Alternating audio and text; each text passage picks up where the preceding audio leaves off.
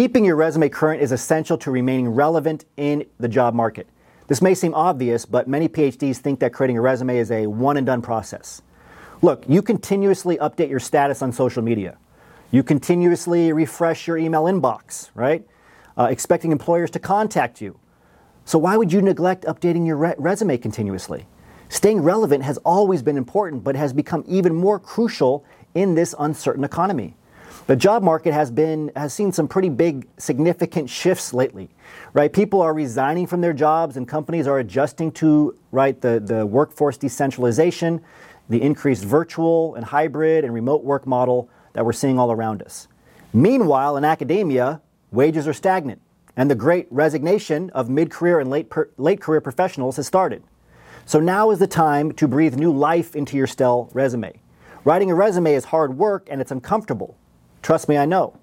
Staring at a blinking cursor on a blank page is enough to intimidate anyone, especially PhDs that battle the curse of imposter syndrome. But believe me when I say that you have the skills that industry is looking for and you have value.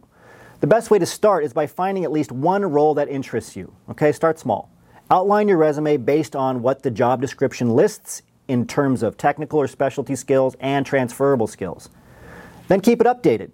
Sounds easy enough, but what many PhDs fail to do is document their progress in their current role, even if it's an academic role.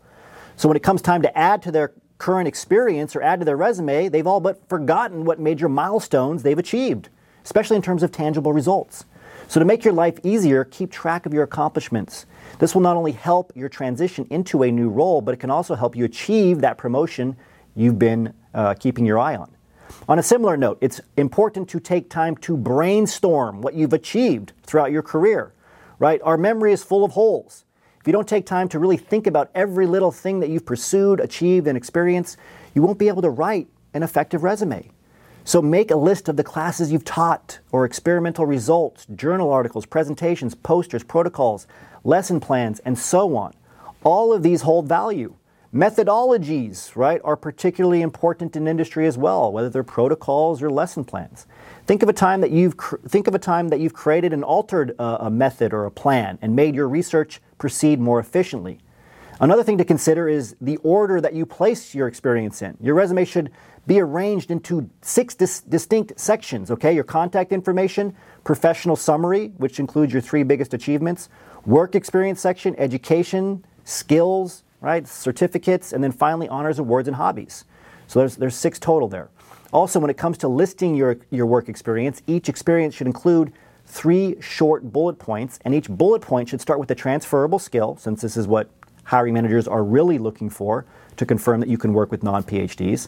And then it should move to a specialty skill and end in a quantified result.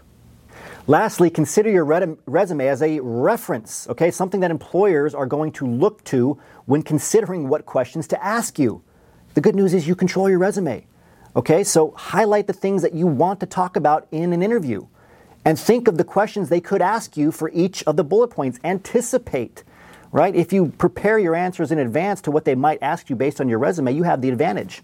So make sure that you do this, right? The time to update your resume is now. Every time there's a shift in the economy, you should update your resume and you should keep it targeted for every individual position. This takes us to the end of today's transition report. As always, remember your value as a PhD and start thinking and acting like a successful industry professional.